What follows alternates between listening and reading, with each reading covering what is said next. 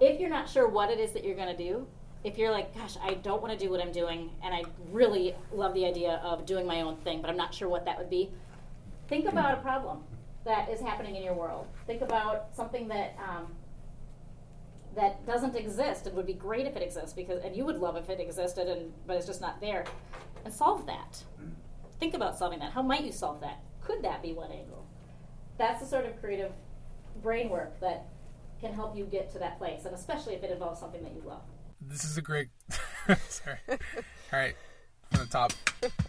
This is a great question on work. We ask great questions on the future of work. We interview artists, entrepreneurs, and masters in their field. This show operates on 2 levels. First is a tool of empowerment. We give you actionable ideas on how to gain and create new employment and improve how you currently work. We also spotlight the success of local artists and business owners by asking them great questions. What a great question. Such a great question. Yeah, that's a great question. That's a great question. Oh, what a great question.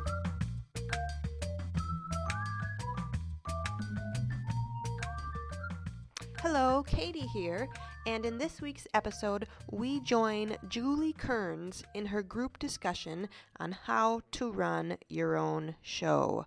Julie runs her own show. She is the owner of Junket Tossed and Found, which is a Minneapolis vintage shop.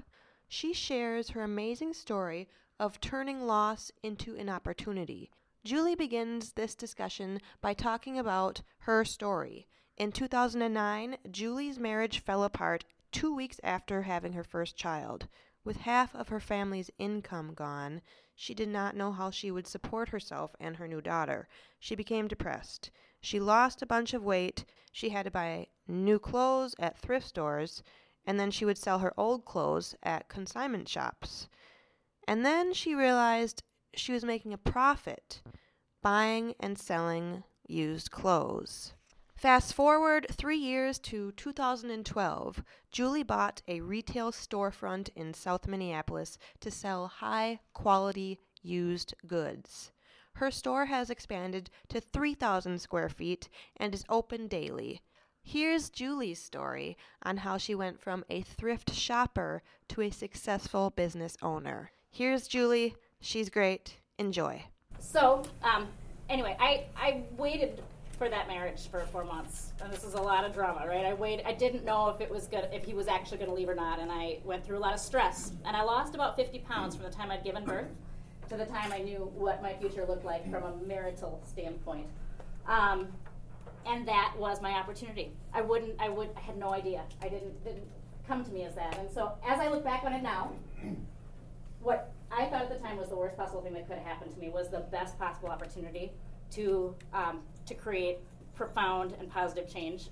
That's the piece I want you to be thinking about as you think about your lives and what's going on too, because it's a huge, it was devastating and life-changing and transformational, and I would do it again in a heartbeat, which is the craziest thing.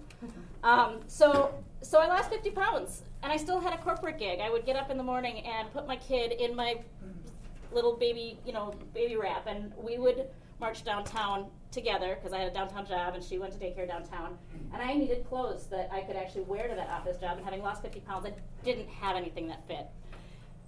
And I also didn't have money for a wardrobe. So I went to, I took all my clothes and I went to consignment, and I just dropped it off at a couple different places. Didn't think a whole lot about it, but I knew I needed to make money in order to spend money on the clothes that I was going to get. And then, how many of you are familiar with the Goodwill outlet? Okay. Do we have some thrifters in the room? Oh, yeah. Awesome. That's so cool. So I had shopped there 15, 20 years ago and hadn't been there in a lot of years, and knew that was going to be my answer. They sell, for those of you who aren't in the know, they sell by the pound, textiles and other things. And so I knew that if I needed little girls size 12 clothing, which is what I needed at that point, I could go and for 50 cents I'd pick up t-shirts, and pants might be $1. And so that's what I did. And I didn't really think much of it, because I was trying to get through my corporate job and trying to get through this crazy loss and trying to figure out how to raise this little peanut who was, amazing and female, and as a woman who had just gone through this thing, I was also trying to figure out, how do I create and set an example for her. What do I do? I'm a single mom. I've already failed this as far as I was concerned, and that's something that I won't get into. But that was a tough one to swallow. So didn't think much of it. And a couple of months passed, and I started to heal, and I started to gain a little bit more weight. And the size 12 didn't fit anymore, so I had to go back and get the little girl size 14. And so I took the size 12 to consignment, and I didn't think about it. Life, again, just continued, and I continued to try to heal and start a divorce process and all these crazy things.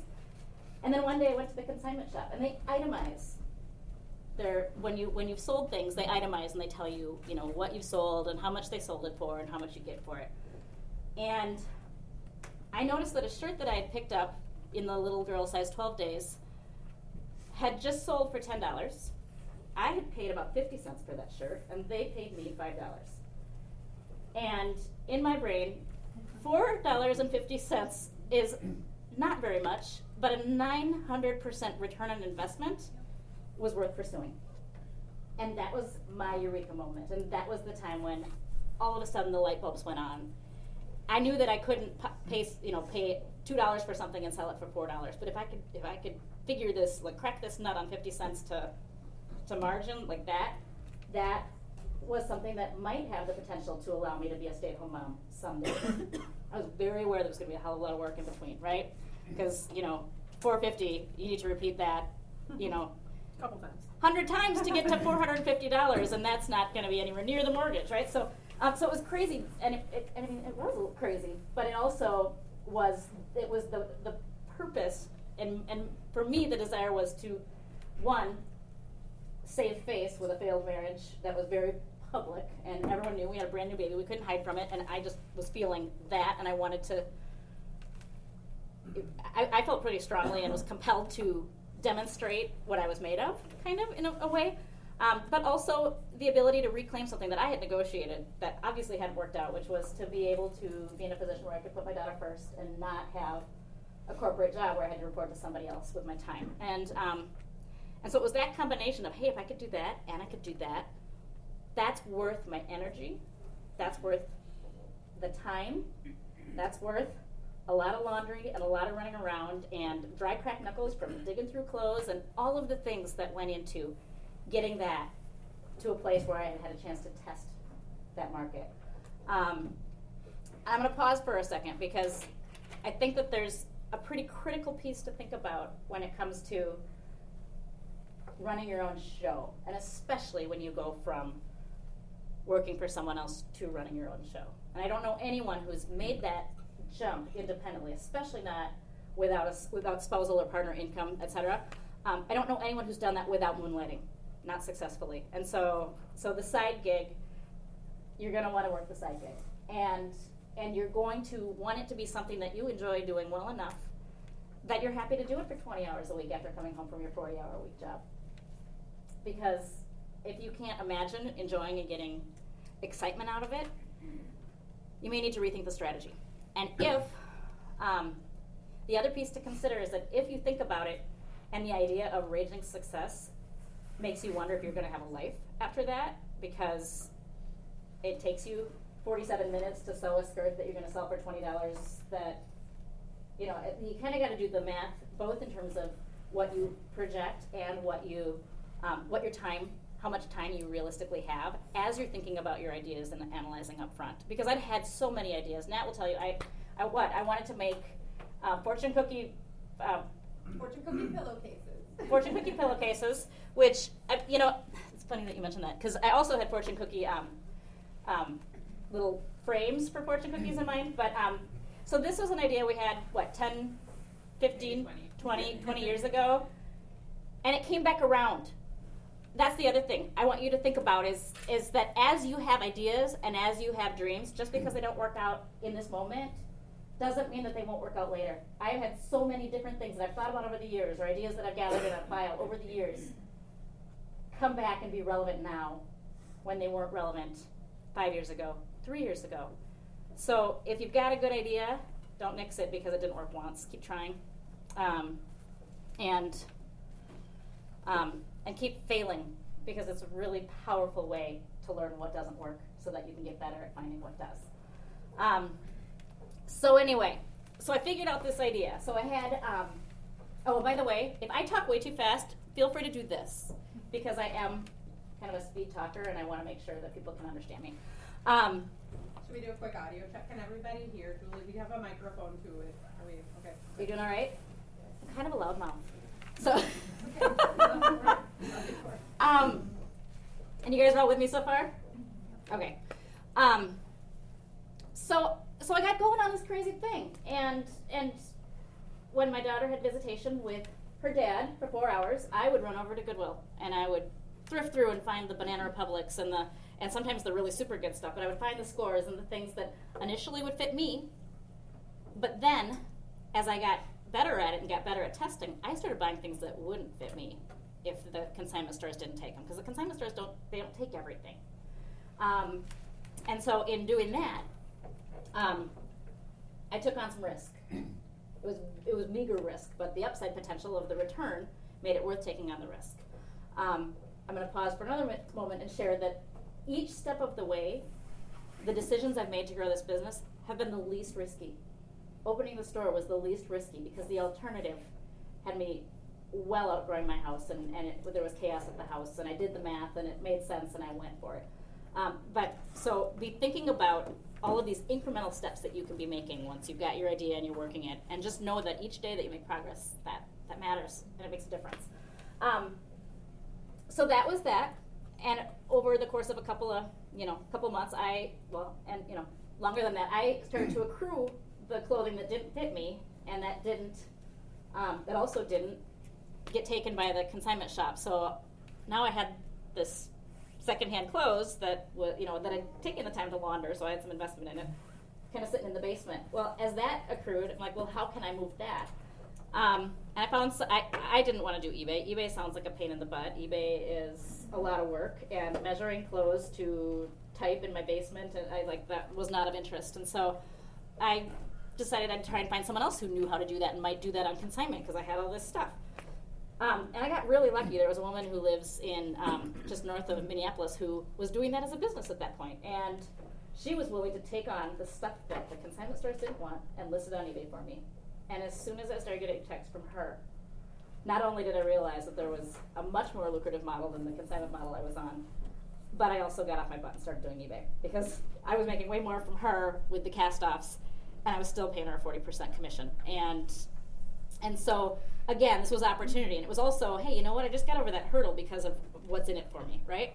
So if you could think about, just be open to, hey, I would do this, but these are the circumstances that need to be right. And if you can get clear about that, it makes it really easy to say no, not until, or yes, now what?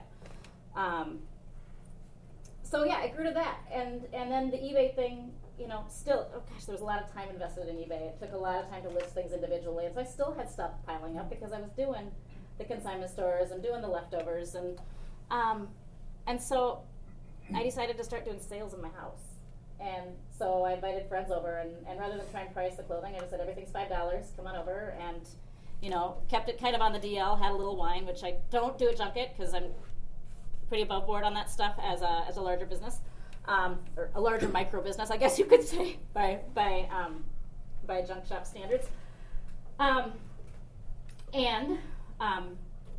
So the sales then kind of steamrolled, and I was making 4 figures at a garage sale, and doing pretty well with clothing sales in my house, and that went, and yet it was also still a lot of work. And side note, as that was happening, I still had my day job, and I made some adjustments. I actually moved a couple times during that entire transition. I downsized once. I'm not saying everybody has to do this, but these are the kinds of steps I took to make this work. I downsized from the condo I'd been living in downtown into an apartment to get through the divorce. And then when I realized that my landlord didn't love that I was doing things there, and I really couldn't, I chose to invest in a home, and I had the means to do that. I had my corporate job it paid me well enough to take that risk, and managed to make it work. It was a little bit of a stretch, but I also knew that I was already thinking about, hey, someday could I do this on my own? I'm going to need to have a house. I'm going to need to have enough property, enough room where I can have this thing that's growing in the basement of my rental house. I need to be able to continue to grow it at this new house. So I invested in that. also thinking that at some point, it was a crappy market, so at some point maybe that market will come back and I can turn that into something when I don't need 3 bedrooms and 2 baths again, because that was a little ridiculous for me and a half pint, quite honestly. But that was part. But moving more than once has been part of this transition as well, and really having my entire life move in the direction of where I want it to go, and being really clear about where I want it to go. And for me, the financial stability and being able to do this without scraping is a big part of where I want to go, and I would imagine that that's the case for most of you. So I will say, this is another quick side note, as a single person, I actually have it fairly easy, because I don't have to negotiate or worry about having a partner come on board and support this thing, and that can be a challenge. And quite honestly, this never would have happened if I were still married. So where we see the silver lining, that's a huge one for me. And with respect to that, talking with your partner, being able to get to a place where you're on the same page, where you can see the benefits for both, and where you can also have a compelling vision for what life looks like for both of you, because you've made the commitment to make this happen, is a pretty critical part to experiencing success with this sort of a transition. At this point it's been 7 years for me, and if you don't have a partner who is seeing beyond the 1 year mark, and if you haven't negotiated that up front, it can create a lot of stress. So I was doing Airbnb in my house. That was one of the other reasons I'd gotten a bigger house. I knew I needed some side income, and that was a good way to do it. Just before I started Airbnb, I found out that my company was doing layoffs, and I was like, they weren't taking volunteers, and I was like, well, maybe I'll volunteer anyway. It's good to see you, by the way. And I went to my boss and just was careful about it, But again, this was an opportunity where it felt scary as shit, right? But it was also the only way I was hoping to leave by August anyway, and it was the only way I was going to have a runway where I had time and I had a little bit of a landing path. And in my case, that really was, had been a critical component, although I would have made it work. So I just went into my boss, and I'm like, I really enjoy being here. I'm not telling you I don't want to be here. I can continue being happy here. But, my team members are having babies and getting married and buying houses, and I've done all that and this other thing. And so if you want to, if I'm in the mix and if this makes your decision easier, I can help. And it worked. And a week later, he and the HR person and I hugged it out in the office with the paper over the windows, and they were crying, and I left and went through shopping afterwards. I mean, it was awesome. I guess I need inventory. So, right? So again, a layoff, that's some scary stuff for a lot of people. It's also opportunity if you're ready for it and you're looking for it and you're thinking about it. So that was big. I did not go out and open a shop for another year and a half. It was not my intention to open a shop. I wasn't thinking, oh my gosh, I want to I want to run a retail shop and I want to be in a store for 6 hours, 7 days a week or whatever. That is not something that fits my personality. I like to grow things and build things and find things, and the dopamine effect of thrifting is awesome. But I also don't want to be obligated to have to go find things. So it wasn't really what I was aiming for, but it was the least risky because I was doing Airbnb and I had all this crap coming into my house, and every time I had guests coming, I had to pack it into the closets and the right? And so a friend suggested that I do a vintage sale in my house, and I was just like, you know what? That sounds like my own private hell. I mean, right? But I'll do it once. Let's do it once, and let's see what happens. And if it works once, that's going to be my, and if I can earn X, that will be my justification to find a place that's X amount of rent. I'll do one sale a month, and if I can drive, and I think my number was if I can drive $3,000 worth of traffic to my house in a residential neighborhood, I should be able to drive $3,000 worth of traffic to a storefront in a commercial, once a month for an event. So that was kind of the idea or the logic. And so my friend, right after we locked and loaded, my friend announced that she was pregnant and didn't have the energy to do this with me, but wished me luck. And so, nice. So for those of you who have questions about taking on partners, think long and hard, and we can talk about that a little bit more. But it's hard enough with the things that you can control with your own time and energy, and so I like collaboration. If you can do it on your own and make it happen on your own, I kind of advocate for that because it gives you more creative and more flexibility. And like other marriages, because this is, a business marriage is financially intertwined. It involves a lot of the same things, and if the communication isn't good or if people want different things, it can go downhill pretty fast. So anyway, so the shop opened. How am I doing for time? I don't want to totally run over. Your clock is right over here, so 7 o'clock. 7 o'clock. Okay, so I'm pushing it. I'm really pushing it. I'm sorry, you guys. We have a more hour. We still have an hour. What's that? We do. still have an hour. I want to make sure that there's time for questions, though, too. So, long story short, that was the start of the shop. And it was never 1 weekend a month. It was 2 weekends a month initially, and it was 2 weekends a month for the first year and a half. And then about a year in, my landlord approached me and let me know that the second side was coming, and I was exhausted. I was tired. I'd been doing this every other week for almost a year, and it didn't sound like a really like I wanted to take on more. But I again started thinking about it. I'm like, you know what? If other people want to participate, that would actually give me help, and I could help other businesses. And if I can get this space verbally rented by X date, and the landlord is willing to be flexible with me in this way, I can make it work. And so I put the feelers out, and I had that thing rented before I had a key, before I even had legal access to. It just came together like this, and we had probably 24 vendors step in that really wanted to do that. So for the vintage vendors and wannabe would-be shop owners in here, that really is a good strategy. Is bringing people together. There's still a lot of expense. There's still a lot of risk. I do advocate for going your own show if you can, and having one person with the creative and ultimate responsibility. And you want to make sure your relationships are really solid. You want to make sure that if you have anger issues, that you have figured out a way to step back from that before you say something that you wish you haven't. That stuff matters, because every decision you make, the tiny ones like that, either get you closer to or further away from your goal. And they also can cause a lot of stress and strife if that's the tone and tenor that's going on in a space. So anyway, we took on 24 vendors. It went great. It was crazy. We had $15,000 weekends for the first couple of weekends that we were open, and that I hadn't expected. And yeah, I don't know if you even knew that. It was a little over the top, and it was a lot of work, and it was great.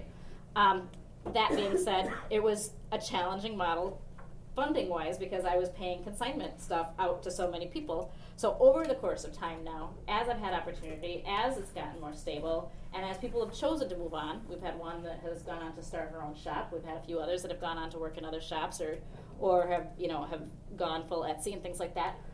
We've filled in with our product, and our margins have increased, and our margins have increased dramatically within the last 2 years, because we've been able to go from paying somebody 75% to finding things that are really low, right? Really low margin. The 900%, I don't stick to that like glue these days, but it needs to be a good return if you're spending time and individually pricing it and cleaning it and all those things when it comes to the vintage things. So yeah, our returns are much better for our own product, obviously. And so it is less risky to not have rent each time we see the return on our product investment. So today, we're 3,000 square feet. We are still, I've never, until about 2 months ago, even managed to get credit for the business. It took selling my house, selling the condo I had downtown, and significantly downsizing to be eligible for that sort of thing. So another just piece, as you're thinking about going out and doing your own thing, before you quit your day job, line up the credit that you think you might need. Don't spend or plan to spend your retirement on your first year in business, because you're going to need it in year 2 and year 3, or something. When something goes awry, you're going to wish you had that backup. So as you're planning, back to the money thing, be really careful and really conservative, and think about it as the long game. And Nat, you can laugh at me, but who played the Oregon Trail? Do you guys remember playing the Oregon Trail? All right. Who was green screen? Who was orange screen? It was like the black and whatever, right? Okay, so the thing to remember about this journey is that this part of the journey is about getting to that place where things start, right? So packing and preparing and getting your things in order is part of the journey, right? And every day that you wake up and are a step toward and closer to what you're working on is part of the journey. And you got to find a way to love the journey. So, and what that means is finding a way to be really passionate and excited about where it is that you're going. So at the end of the day, if you don't know where that is very specifically, the journey is going to be a mess too. So my strongest piece of advice is think really hard about, is this something I can get up every day and love doing even when it's hard, even when I'm eating toast for a week straight, even when, oh my gosh, I got to come up with $30,000 within the next month and a half to cover this, and this because I didn't plan very well, or because we had road construction, or because, right? I mean, like 7 months of road construction certainly makes things interesting. We got through that one last year. So our 3,000 square feet, we're open daily, 10 a.m. to 8 p.m. every single day. I have chosen, when I've been faced with a decision to either back off or kick up the throttle, to think about how it's perceived when I back off or kick up the throttle. What is my community going to think if I say, oh, I'm going to close on Mondays now? They're going to, the impression is, oh, that must not be going so well. So, and you and I talked about this the other night, Tony, where do the math. It might make a lot of sense for you to bring somebody in, right? If you can have somebody staff your shop for $64 a day and you're going to make $200 a day, why would you not? By being open that day. So find ways, just be creative and think through these details. And obviously that's a retail model, but there are other ways to do that. When I was getting going, there were times when I paid for a house cleaner. I lived at my house. I had all the time that I might need. I was self-employed. I was scraping, but you know what? That took so much energy and time that I could be doing, and that was so worth doing other things for, that from time to time I made those decisions. And it wasn't frivolous, and it wasn't continual, but it allowed me to invest in my business the time and energy I needed to take the next step. And so be creative about that, and really think about what your time's worth, because that's the most limited resource that we're dealing with here. You can make more money, you can't make more time. So Junket's a social enterprise. And how many of you are familiar with the idea of social enterprise? A few hands? Okay, so social enterprise is built on the premise that not only is it possible, but it's imperative. Welcome. It's important and imperative to not do harm when you do business. So it's been profoundly wonderful to focus a business on being profitable while being good for people and taking care of the planet. And I think it's actually, when you're good to people, you're good to your employees, you're good to your customers, you treat them with respect, you have boundaries, you don't spam them, you treat them as though they belong and are welcome and wanted and appreciated and valued as humans instead of as numbers. That helps a lot, and it has been really strong for our business. One of the things that we have taken on as we are preparing to grow, I do plan to have this entity continue to grow for as long as it can be helpful, and that was an early decision.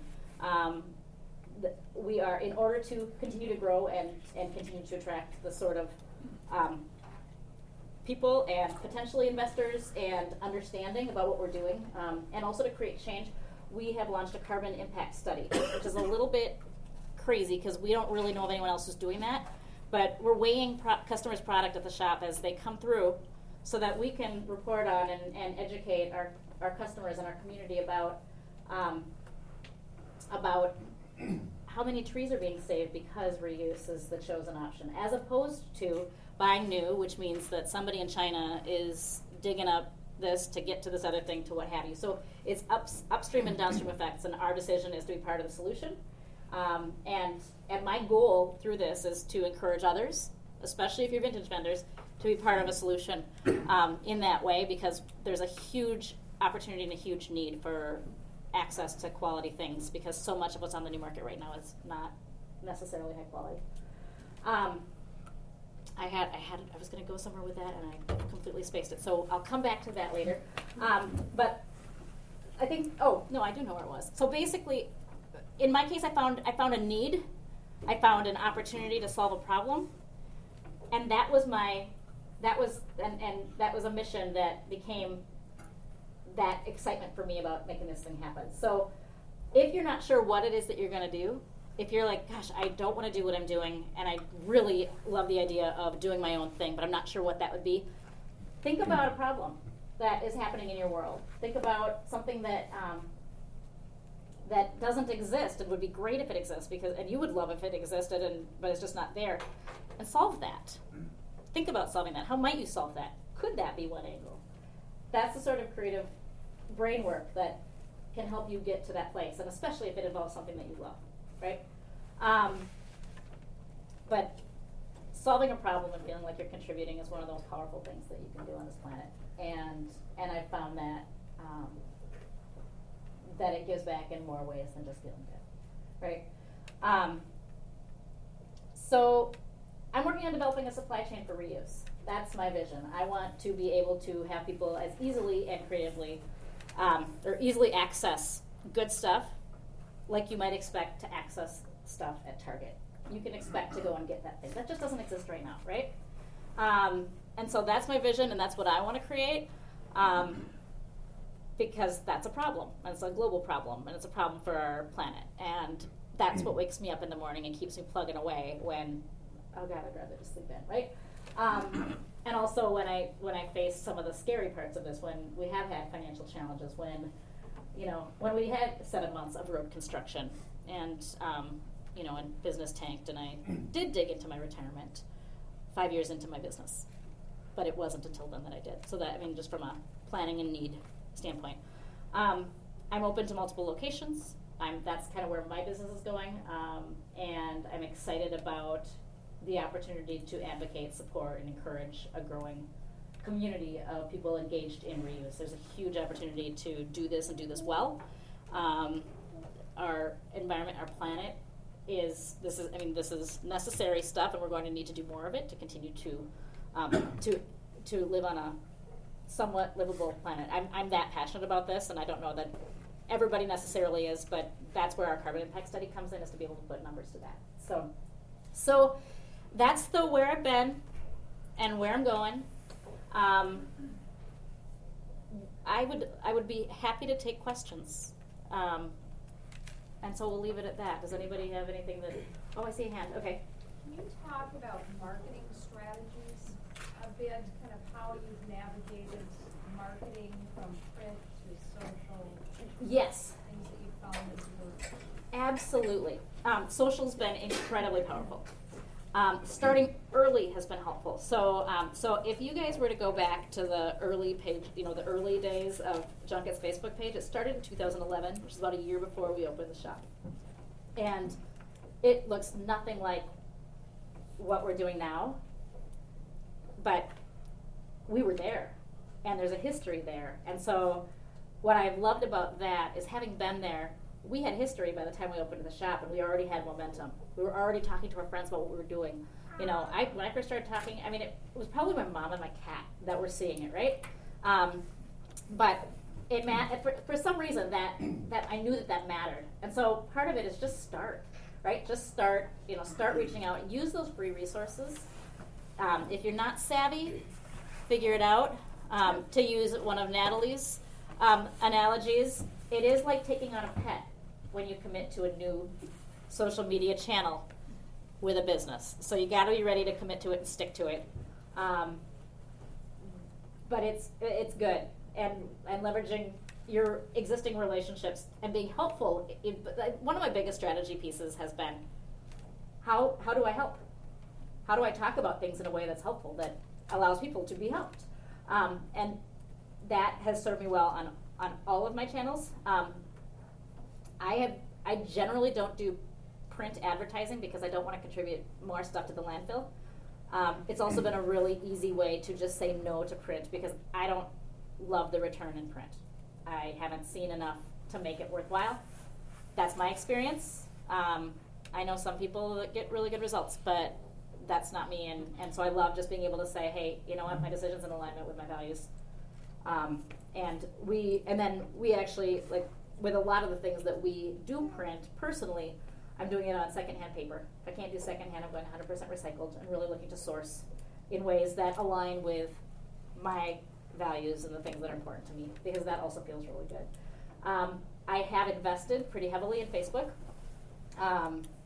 because I did well with it early on.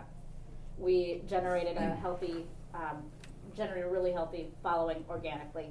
And because it was working, and because we were having fun with it, and because it had done what it had done, I decided to throw some dollars at it. I started small. And when I started, you could actually advertise to a zip code. And so I advertised to 55406. And it was really good for event marketing. So anyone who's involved in occasional, because we've got a lot of vintage people in here, if you're involved in occasionals, it's a great way to bring people in for events, because you can throw funds at getting a very specific thing in front of people for a very specific time, like this. And we paid to get this out, and holy Hannah, again, I'm still just like, it was Facebook, right? So Instagram for visuals are really good. Figuring out ways to have some of your content do double duty while understanding that each platform is different and serves different purposes. It's still great to be able to take something on Instagram and have it feed to Facebook. I don't do it automatically all the time, because there are some that aren't a good fit, but it's really nice to get a couple of hits. And it also, with that sort of thing, especially as you're getting up and running, it helps to create that history without having to go and kind of knock yourself dead in 37 different channels. Pick the ones that work for you, test them, but figure out what's reaching your audience and what fits with your voice, and then go at it. And we, at this point with Facebook, we have multiple pieces a day. One of my team members uses a social media app called Hootsuite. You guys familiar with Hootsuite? Mm-hmm. Okay. To pre-program, every day starts with a donut photo or an open photo. We have a contest on Tuesdays. We throw one of our quotes on the wall on Thursdays. We've got that, and then I smatter other stuff. The of the moment. Here's what I'm thinking, guys. What do you think? That stuff goes in organically, and the Instagram stuff feeds through that as well. Does that help get you there? Yeah. So of my age, so I've done this, and my son is 25, which is fabulous, and I couldn't do this, and it's just been phenomenal. But I feel like, am I doing something wrong? Where is this going? I'm not that age that understands the whole Facebook thing. Mm-hmm. And so I think I've been doing okay, but are there resources out there that I can tap into other than my 25-year-old son as his mom? I'm kind of busy with my day job. That's a great question. I just figured it out on my own, and that was kind of the approach I took. You can get, interns, college interns, things like that. You can solicit that sort of experience for help. You can find YouTube videos. YouTube videos, thank you. That's great. Yeah. Anyone else have any good ideas? There's some community ed classes. Yep. Do you have any of them? Bloomington for sure has one. Yeah. Mm-hmm. And then online too. There are some nice online classes, just like some starter for pretty low cost, like under $50. A lot of times it'll navigate you through this, search for, Facebook online class, social media online class, that type for entrepreneurs, that type of thing. There are a lot of resources out there for that end. Skillshare is a great one. You pay $9.99 a month, and you just take a course. Some of them are under an hour. You can use Udemy as well, lynda.com. Mm-hmm. There's a lot of places where you can just take it at your own pace, and you'll learn everything. And you download the PDF, the follow checklist. Yeah. Sweet. Thank you. Really appreciate it. Do you feel like before you were in, because you guys are, I don't want to say lucky, like you didn't work at it, but you're lucky that you're in an area that has multiple things that you guys kind of nicely direct each other to the other places. Mm-hmm. When you first did your first sale at your house, not your friend's one, do you feel like you had to market differently then because you didn't, I know that if I come to Tony's store, I can easily come to your store and this store and this store and this store and make a day out of it versus the location that I have, there isn't anything else near me. Julie, do you want to kind of just repeat a short version of the question so everybody can? Sorry. Yeah, totally. So, what I heard you say was that, hey, lucky that we have a district and we can bounce off of each other. And is it different when you're just starting up in a residential area or somewhere where you don't have that sort of access? It's very different. I put out 14 different yard signs at key corners. I was strategic about that.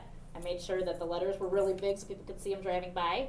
I used a good font. I was careful about that. There's a lot of that you can do on your own these days. I did a lot of taping to corrugated board and running around. And quite honestly, the district didn't really exist when I got started. There was one shop that was open on weekends. There was one shop that was open 2 weekends a month. And then this and that was a used paint shop.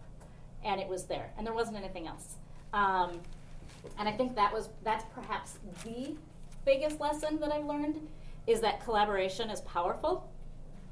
And if you approach this as an opportunity to make friends and to do good stuff together and look for ways to bring like-minded people together, that's a whole lot more fun than competition, and you can also create change really fast, because it's pretty amazing what has happened in the last 3 years on Minnehaha.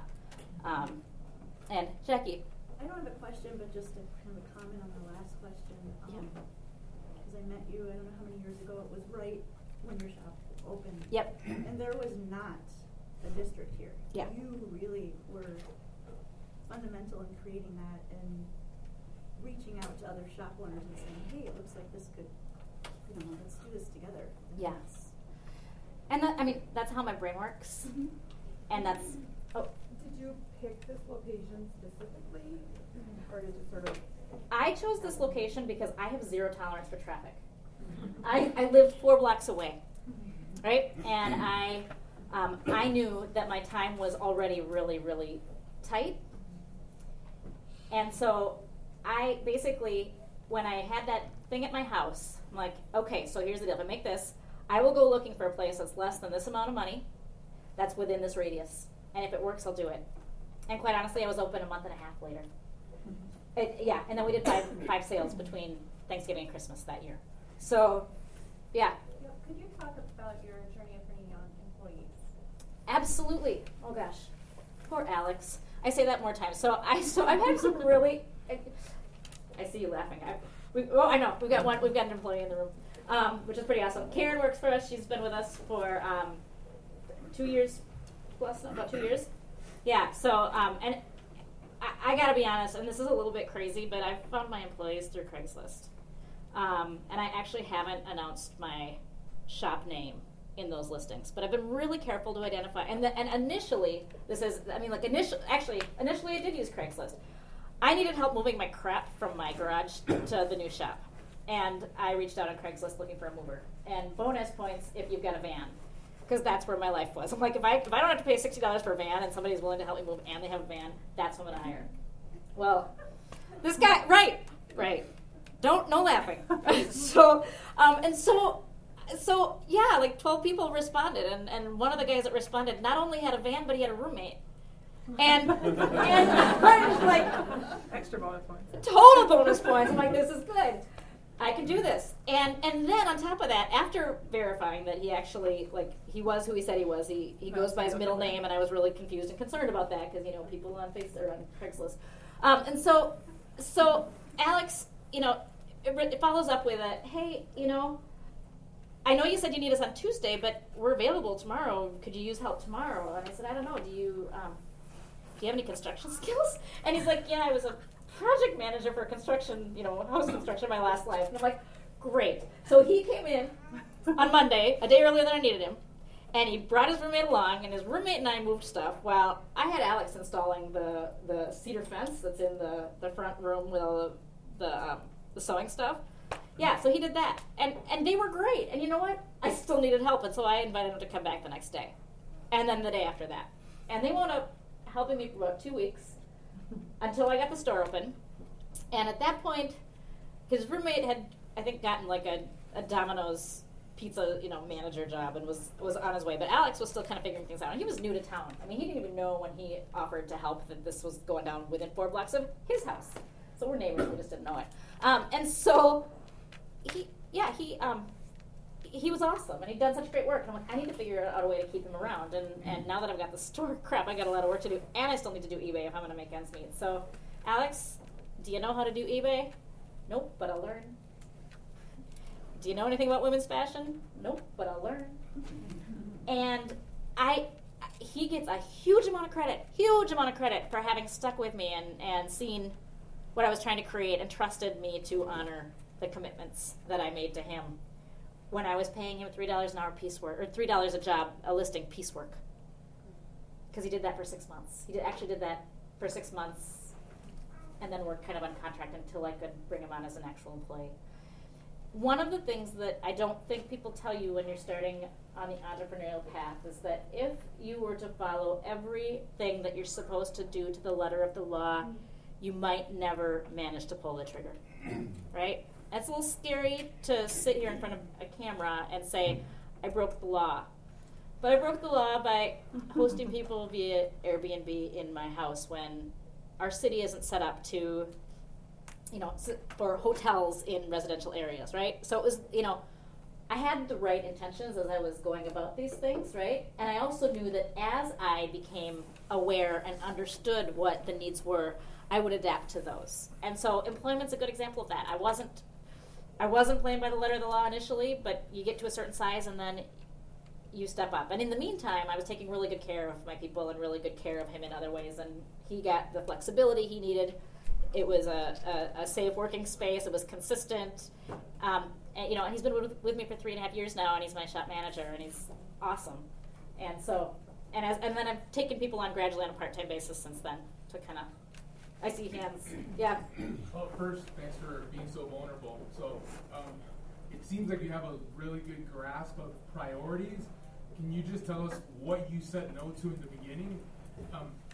I would think, and this is me being judgmental, I don't have a child, but that you would struggle in thinking, I want to spend all the time that I can with my child. Yep. Like in the moment, and not thinking, it seems like to me you thought about your future and you were willing to give up time right now to have a way better future 5-10 years down the line and have her look up to you rather than want to spend 4, 6, 8 hours, playing with her all day. Yep. And I'm so glad that you said that, because that was a struggle. And part of it was a gamble. Now, what I had going for me is that after that first year, we changed pretty quickly to a 50-50 schedule. And so I piled my work into the time when she was at her dad's so that I could spend time with her.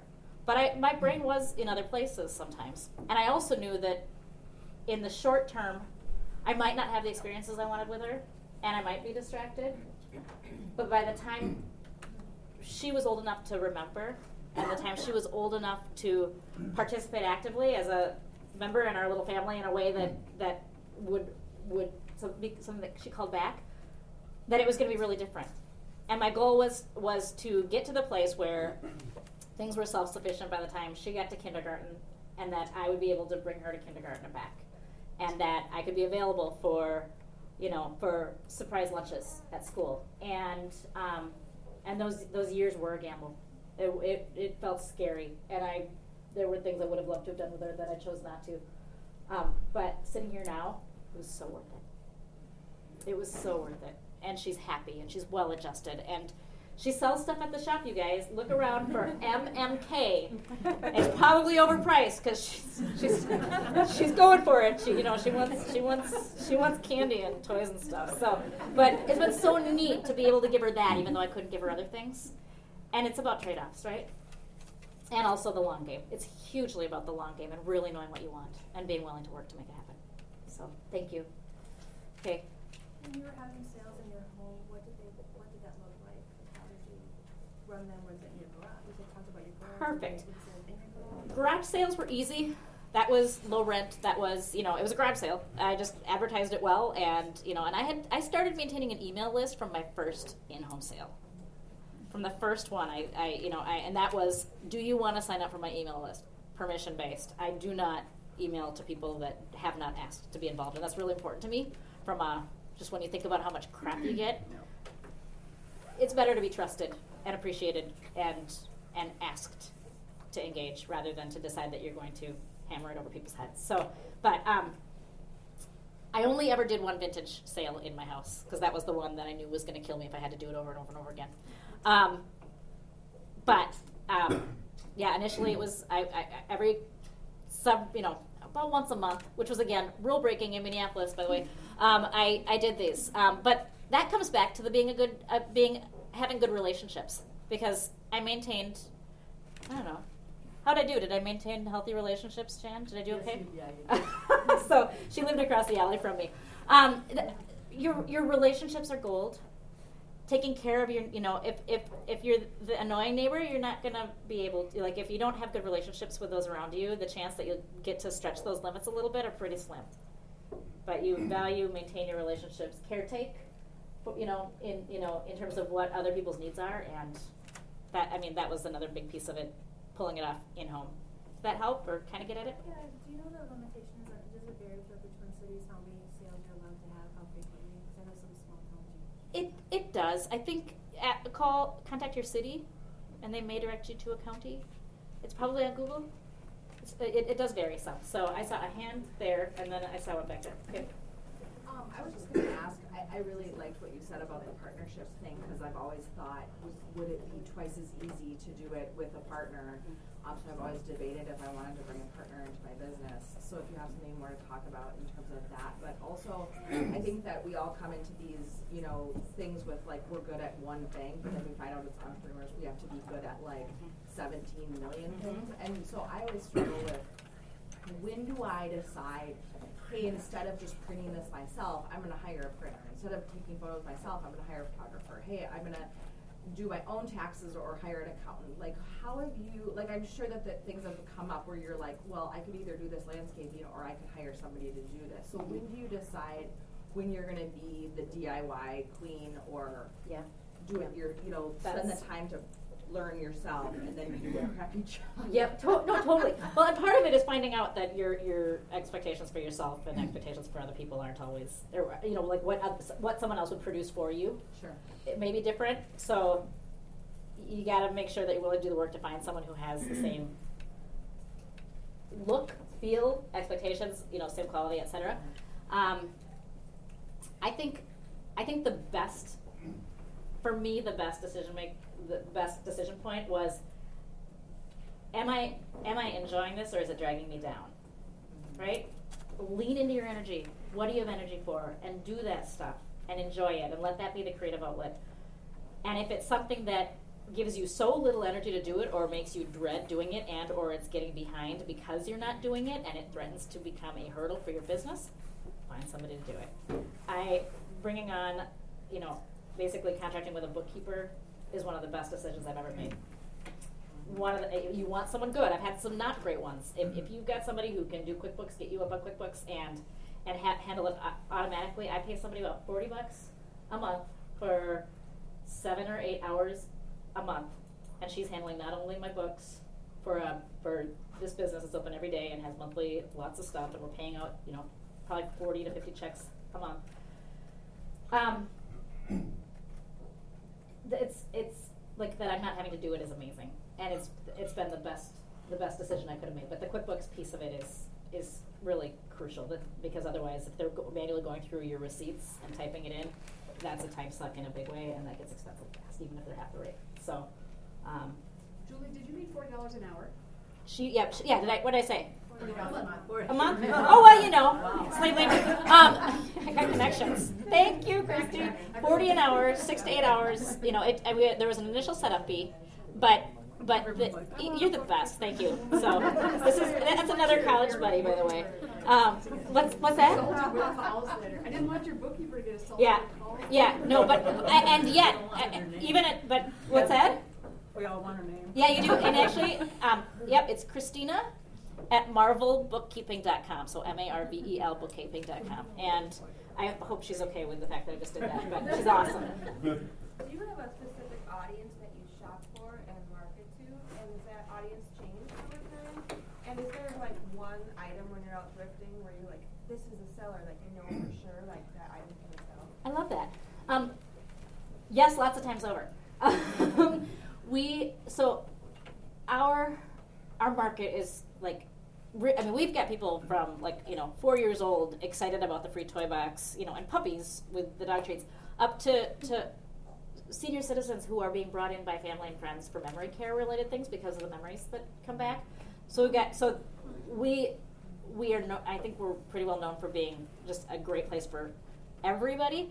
But when we focus, and we do focus, it's on supporting creatives, artists, DIYers, homesteaders, makers, right? So people who are engaging their creative brain, and probably have day jobs, right? Or don't have the time, or know that it's not worth their time to try and find that very specific thing and spend a full weekend looking for it and still not come up with it, right? So that's the direction we've gone.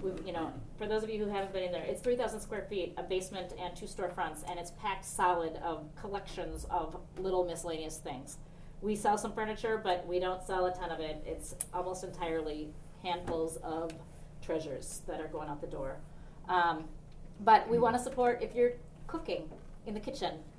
I like to carry hand tools that usually don't involve a bunch of electricity. Ditto in the basement. We've got hand tools for woodworking and things like that. And we do have some with cords, but I like to allow for things that enable people to really get into the creative process with their work. So that's the direction that I'm going. As far as out thrifting, I don't get out thrifting very often.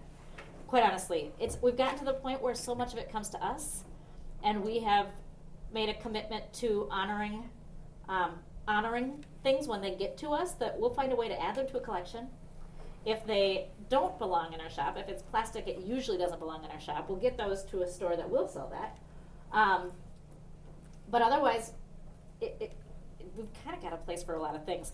That being said, I am working on building out assortment, because the Target convenience idea can't happen without it. So our inventory is, we're using Square. Who's using Square? You guys familiar? Okay, so you know what? We're using it in a pretty advanced way. I started with Square 4 years ago with that first sale. But we use the categories, we use the items, and then we use variations. And we've got about 2,500 variations right now, each identifying different products, and we're starting to categorize and inventory that, and then notify us at points so that I can go out and literally deliberately source very specific things with a list. When I talk about the supply chain idea earlier about wanting to be able to do that on a grander scale, I'd like to be the place where you can wholesale, where we can let the estate sale folks and the senior move managers know that we're paying 50 cents for these things this week, and we're looking for these things, and really to develop an inflow of the things that we know sell well and are in demand.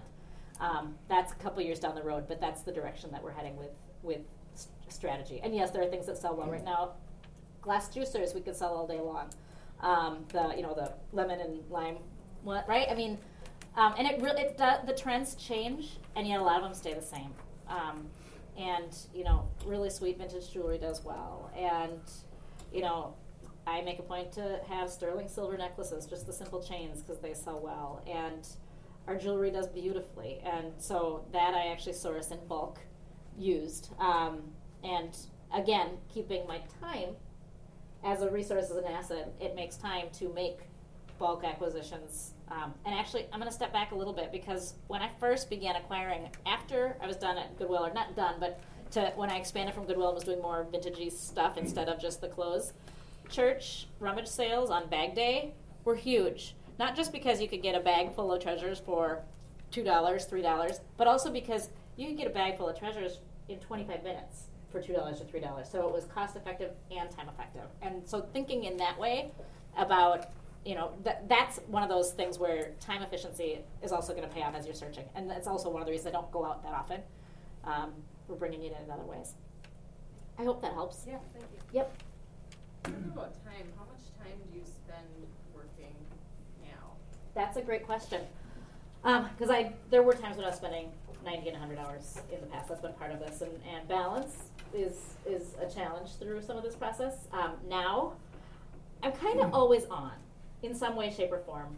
I try to turn my phone off completely for 24 to 36 hours, about once a month, and just check out, because I finally can. There were a lot of years where that just couldn't happen. And right now I'm working one sales shift on the floor, and my team is covering the rest, and then I've got one contract person that's coming in once a week where she and I are working together to get very specific projects done. I don't know if Natalie mentioned that we're hiring. We're losing somebody, and the reason that matters within the context of your question is that I will pick up 5 nights a week until we bring in starting at the end of this month. And so it really ebbs and flows. And it's worth it, and it'll give me a chance to get finger on the pulse of the business a little more again, because sometimes it kind of feels like it, because I'm not there every day, kind of stretches out. But my work is much different now. It's not, it's not retail. Sometimes it's downstairs processing through the donations and just helping to get that stuff done because it comes in high volume almost every day. But a lot of it's strategy and networking and having conversations and exploring new ideas and thinking about how we can have more impact. And that happens, and I wake up thinking about this stuff because I love it, right? And so, if I had to put an hour on it, I don't know if I could, but it just kind of bleeds in, and when I need a break, I take it, if that helps. Are you still doing eBay? We are still doing eBay on a very limited basis, and it's only as we shut down the clothing piece of it last year. It worked great as a sole proprietor. It was time intensive, right? It wasn't a good use of time to pay somebody else to do it, put it that way, for clothing. But for the things that are coming into our shop where we're finding something that's worth $90 or $100 and it's got a really limited audience, that is a good way to do it. And so that for, so funky old vintage speakers sometimes, or weird science stuff, if we think that we do our research. And so the research that we do on eBay is we look at the sold prices. Everybody knows that or not? Yeah. So and just if they're selling well, or if there's nothing like it and we think it would sell well, we'll usually list those. But we're really only doing a couple listings a week right now just to keep it moving. So sure. When did you first flip profit? I had to be profitable from the get-go. I was coming from a deficit, and so we lost money this past year with the road construction. We have had a couple of years where otherwise, it's been tight. But I've been paying myself for the pretty much since the shop opened out of necessity, and so and I couldn't really make it happen until I could, and that is a big message too. And that's where, again, those interested in the vintage business, is a pretty low cost of entry. In terms of, you don't need a 4-year or an 8-year degree to do it. You don't need $250,000 to franchise. You can start it out of your house. You can do it, when somebody's sleeping / whatever. It's just so flexible and it fits into a whole life pretty well until you decide to scale. But I only started it because I needed to make money. So, yeah. Questions? Could you say a little bit more about, you said you get donations? Mm-hmm. People just come here's all my crap, figure out what to do with it? Okay. So, yep, here's all my, and so, and that's actually a really interesting question and a fun one to be able to talk about a little bit, because that's a huge educational opportunity, right? Think about what we as, oh, I'm sorry, I'm not very good, can you say a little, so basically, donations, do we just get donations? People just drop stuff off and say, here, deal with it? Yes, and almost every day. It wasn't that way when we started, and it's part of our business model. But if you think about what we've been encouraged to do societally, it is, hey, feel great about helping people. Go give your stuff to Goodwill, Savers, whatever, and go buy more, right? And that's part of the problem. And if you go to Goodwill and Savers and spend time there, you see a lot of really cheap product. It's, you have to wade through it for the good stuff, and that's fine, right? But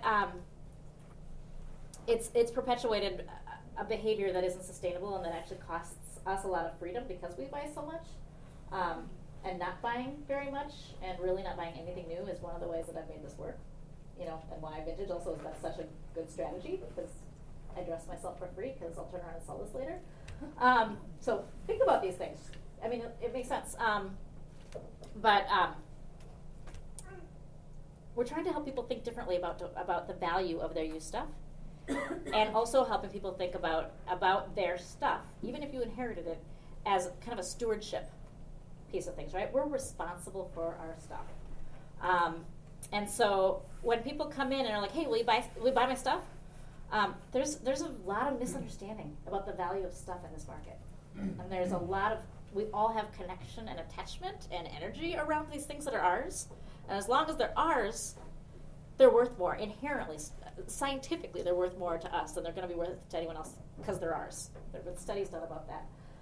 And so pretty early on, after a couple of attempts to like buy things from people, but like feeling really uncomfortable about not wanting to undercut and wanting them to feel good and realizing that I was going to be playing in this space of separating people from stuff they were attached to if they wanted money, I decided not to buy things from people that approached me. I don't negotiate. I don't, when people come in looking to sell things or to consign things, I help them find other resources that might be interested in buying. Okay? But I have been really deliberate in saying our goal, again, environmentally sustainable, is to help keep things out of the trash. And so you go make as much money as you possibly can with these resources and anything that you come up with, and at the end of the day when you're done, and what is left is stuff that you're either going to throw away or put out by the curb, and you're going to feel guilty about it, we'll take care of it then. And we'll take responsibility for it, and you know that you've been a good steward, and we will get it to someone who can use it and appreciate it. We'll do our best to do that. And especially when it comes to broken books and broken jewelry and the things that creatives engage and use and make and love and want, because that isn't going to go anywhere at Goodwill or another donation center. So that's kind of been our angle. And then we try to educate, if somebody asks before they bring a bunch of stuff in, we encourage them to take a walk through the store and see what we're about and do what they can to donate helpfully. Right? Every once in a while we get a real humdinger, but I've had to send one person away after we got a load that included a bunch of old undies that was just like, I don't think we're understanding what this is about here. So, but yes, people drop stuff off, and we've got 10,000 people a day turning 65 in this country. Every day. That's going to happen through 2029. That's a long time, and they're downsizing in equal numbers, and and they are no longer the largest generation. The millennials have overtaken them, and the millennials really like vintage, authentic, handmade, one-of-a-kind stuff. And so there's a really unique market emerging as too much stuff is getting thrown away or gets rescued and made available to people who really value it and environmentally really value it. So it's a huge market opportunity, and one that, again, I encourage, if that's the area that you're thinking about, I encourage you to look more into it. So. Did you just start kind of advertising that environmentally friendly donations, or like find some on Craigslist? I don't ask for them. I don't solicit. I don't anything.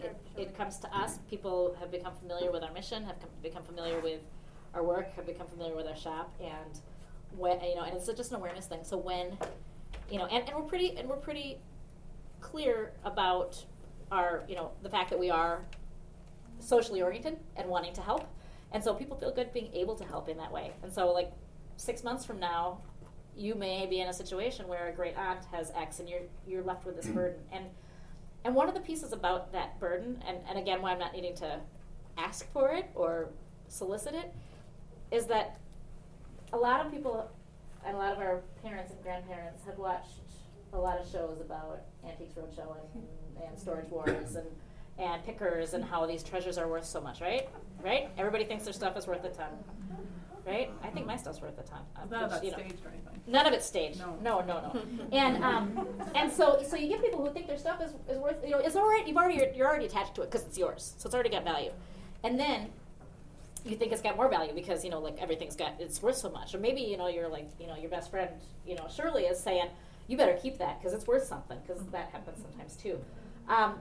And then an emergency happens, and grandma ends up in the nursing home, or God forbid she's not around anymore, and a family member or extended family is left figuring this thing out. And what grandma thought was worth so much, no one's interested in it. And unless you got $10,000 worth of value in a house and things are pretty easy to deal with, most estate sales aren't going to touch it, because there are 10,000 people a day turning 65 in this country, and they've got better pickets. I mean, that's the reality of the business right now from that front. And so then what? Well, maybe a shop owner will come in and buy it and clean out my house for me. No. And that's a bummer. Oh gosh, well maybe we'll just see if somebody can come and take it for free. No. It's a 4 to 5 figure clean out fee for somebody to come and take that stuff and deal with that problem for these family members. And so family members are finding themselves having to do a lot of this work themselves. And they're not in the business of figuring out where stuff goes or belongs. They have not taken the time to understand this stuff. That's what my job is, or your job is, or what have you. It's an incredible amount of work. And on top of that, especially when the family member is still around, there's a lot of regret. Oh, I feel so stupid. I thought this was going to be worth this, and now I'm finding out that not only that, but it's going to cost my family, and it's stressful. And the emotional. There's more energy going on with this thing, right? And the emotional piece of this is profound. And so, if we can be in a place where we're there to help and willing to take it when they need to get it off of their, out of their lives, and it feels better to them to know that something that was special to Grandma continues to live on instead of going in the trash. That's pretty powerful, and that's really hit an important nerve within our community and beyond. So, and it's been a really neat way to draw a line in the sand and really encourage the people that are connected to their stuff to continue to be good stewards. So, questions?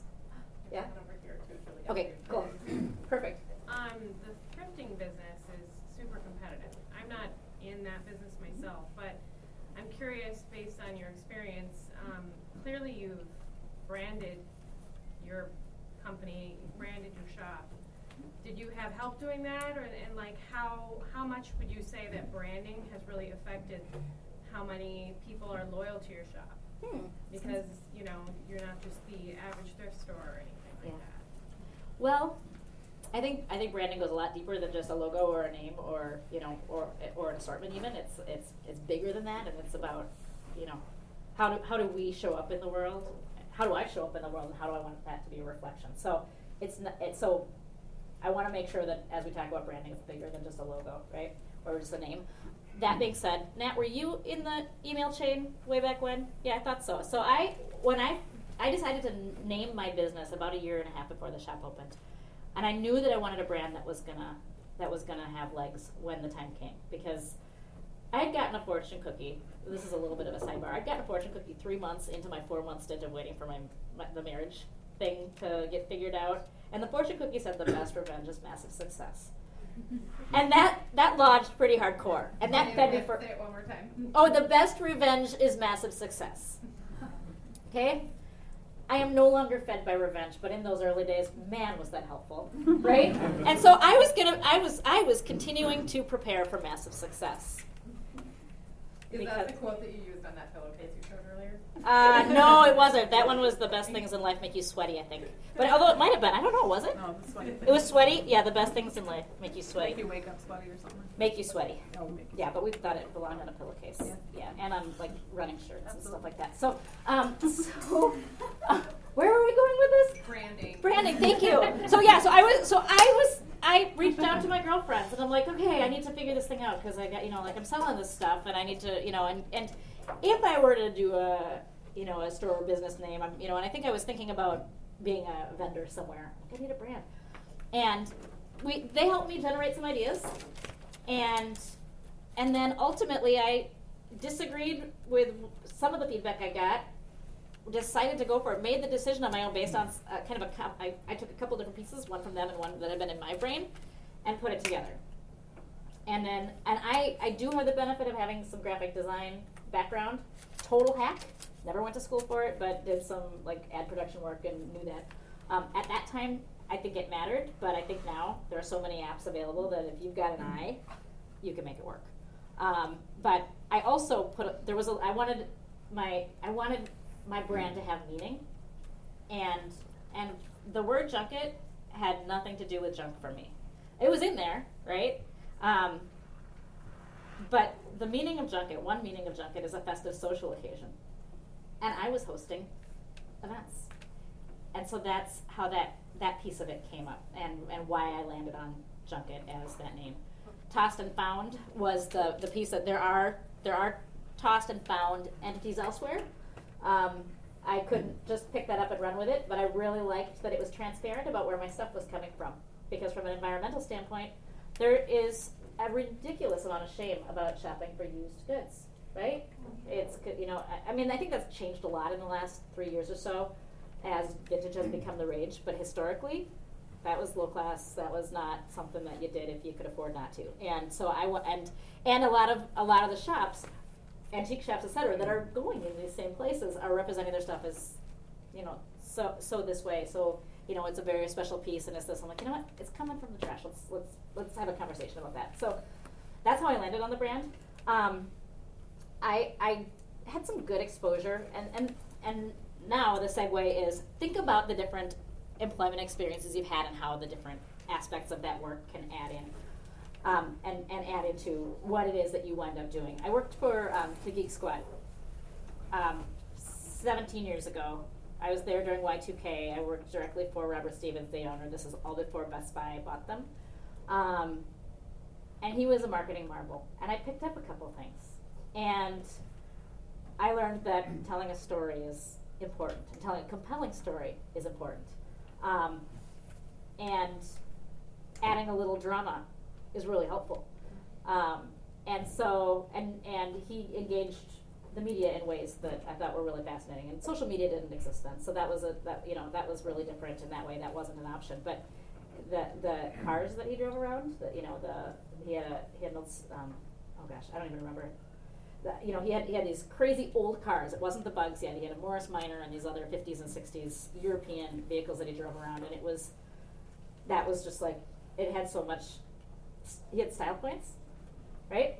There were style points there, and he was paying a fair amount of money for these vehicles that had, to keep those things maintained and running, but it wasn't a Honda or a minivan, and that mattered, and I learned that there, and I do think that image matters, in that sort of a way. And my truck has, that was a big investment when I bought that truck. It was a big risk, and it's given us so much fun neighborhood appeal, and we drive by with the little rocking horse in the back, and kids are like, Mom, look at the horse, and you're like, that, I can't pay money for that, right? So it involves being thoughtful, and just thinking through the different avenues and how does it come together and how does it reflect you.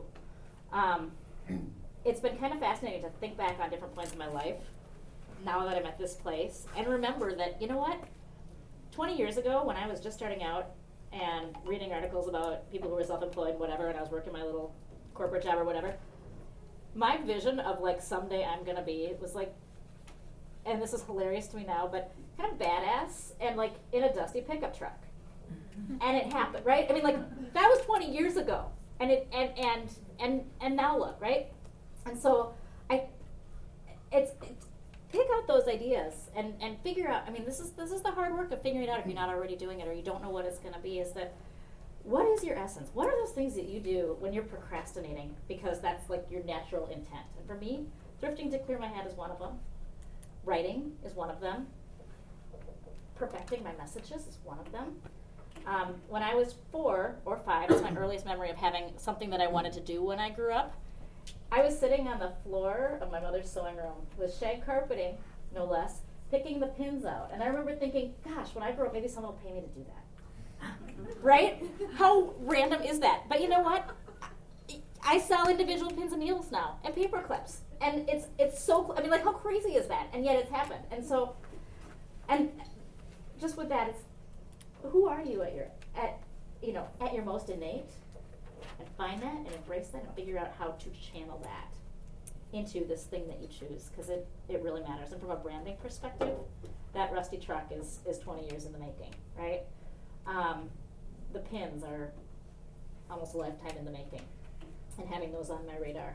The pillowcase was a 20-year ago idea, and and collect ideas that you find and like.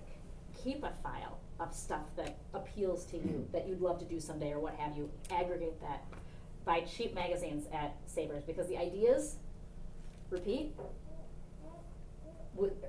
So even if it's a year old or 2 years old or whatever, you're going to see things in there that you love and that and for $1 instead of $5 for a magazine or whatever. It's just one of my tactical tips to really get your creative juices going if you want to hone in on what it is that meets you at your essence, if that makes sense. How are we doing for time here? Oh my gosh, 3 minutes. Holy crap! We're still talking. I didn't even drink any water. You may have already covered this, but I was wondering, like the homemade purses and pillowcases and soaps and things like that you have, are those things that people come to you and want to sell, or do you seek them out, or do you make them, or? It depends. Okay. So we've got about 3 dozen consigners, and the parameters I've set, and again, this is a nice way to allow people to realize that they're not a fit without us having to say no, is within 25 miles, and for us, it needs to involve reuse, deliberately involve reuse, otherwise it's not going to be in our shop, because everything there is either secondhand or made locally using secondhand stuff. Sometimes we'll, it's rare, every once in a while we'll post something saying, hey, we're looking. We keep an application on our website. More often people come into the shop and we'll say, hey, we've got an application on our website, fill it out. Some of it we make, and all of the graphic stuff, the pillowcases and the book, like the page prints, those are, I'm choosing the messages, doing the graphic design, and this one I kind of like.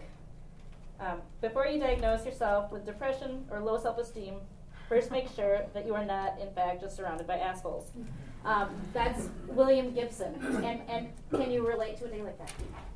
Right? I mean, like, we've all had them. So I try to choose things that get to, like my sense of how the world is, right? And I've, over time, figured out how to manufacture. I've found suppliers that are willing to work on secondhand shirts. In our case now, we actually have a heat press that takes partially cured screen printing designs, and we could do it on our own at the shop. Still working on how to get it all done, because there's so much, but that's a work in progress that we're building on. So anyway, I'll take one more question and then call it good. Sure. Okay.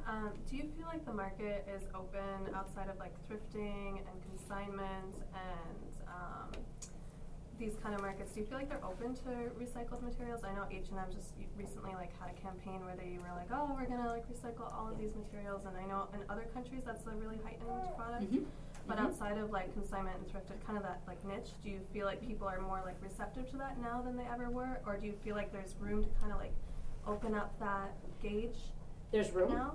There's room. I'm creating a similar product. I'm like really back and forth between like, do I use new materials or do I recycle? Like ethically, how do I? Yep. So reuse is the challenge between reuse and new is finding enough of something that's used to be able to produce in bulk, and that's where supply chain becomes a little bit of a challenge. I think if you think about some of the big box stores, there's a very heightened awareness of the need to be lower carbon and the impact that their production methods are having. Yeah.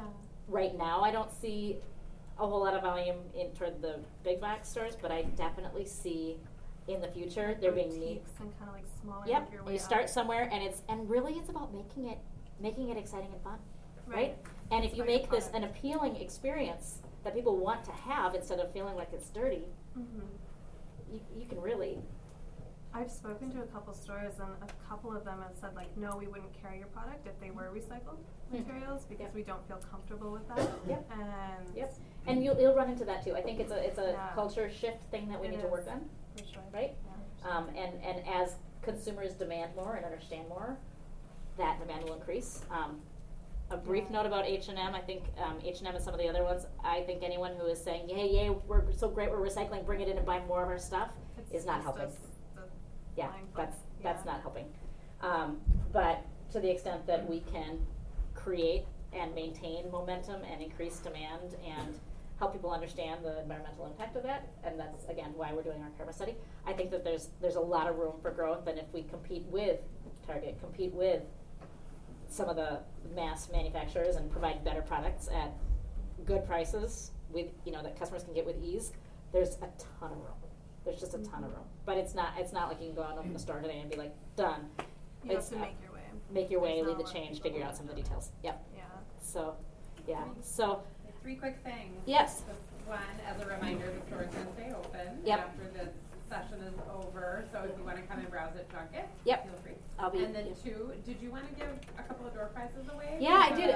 I've got 2 door prizes, and I was thinking that the person who came the farthest outside of the state, and then the person who came the farthest within the state, because I've heard a couple things that are kind of crazy. So, who came from outside the state? Is it just? It might just be. You came from where'd you come from? Somerset, Wisconsin. From Somerset? Okay. Pat, you're not raising your hand. Yeah, she's from Chicago. You know what? I'm gonna go with Somerset, and I'll hook you up later. So I've got your choice of the pillowcases that I held up, and then who came the farthest within Minnesota? Do we have anyone from From St. Cloud. From St. Cloud? You're further than I am. Yeah. Anyone further than St. Cloud? Okay, awesome. Perfect. I'm going to give you guys each one of these, and you can swap them at the shop if you'd like. I also want to circulate and collect the burning questions that you hopefully had an opportunity to jot down, so I just don't want those to get lost in the mix. And then, Julie, do you want to should Pat do a drawing did everybody get their... I'll do that after the Wanna do fact. that later? Yep, I'll do that Okay. after the fact, and feel free to, if you didn't have a chance to sign in, feel free to both for the contest and just so that we know you were here. Thank you so much for making the time. Would you like to have more conversations? Would that be of interest? Yes? Okay. So I will, if you don't mind, if you haven't already, include your email address and give us permission to reach out, because I am permission based and I won't involve you if you haven't said yes, please involve me.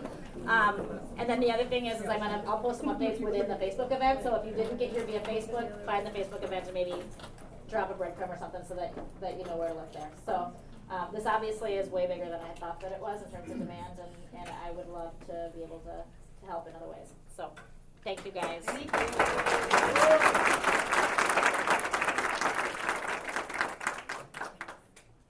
That, you know what, that's a great question.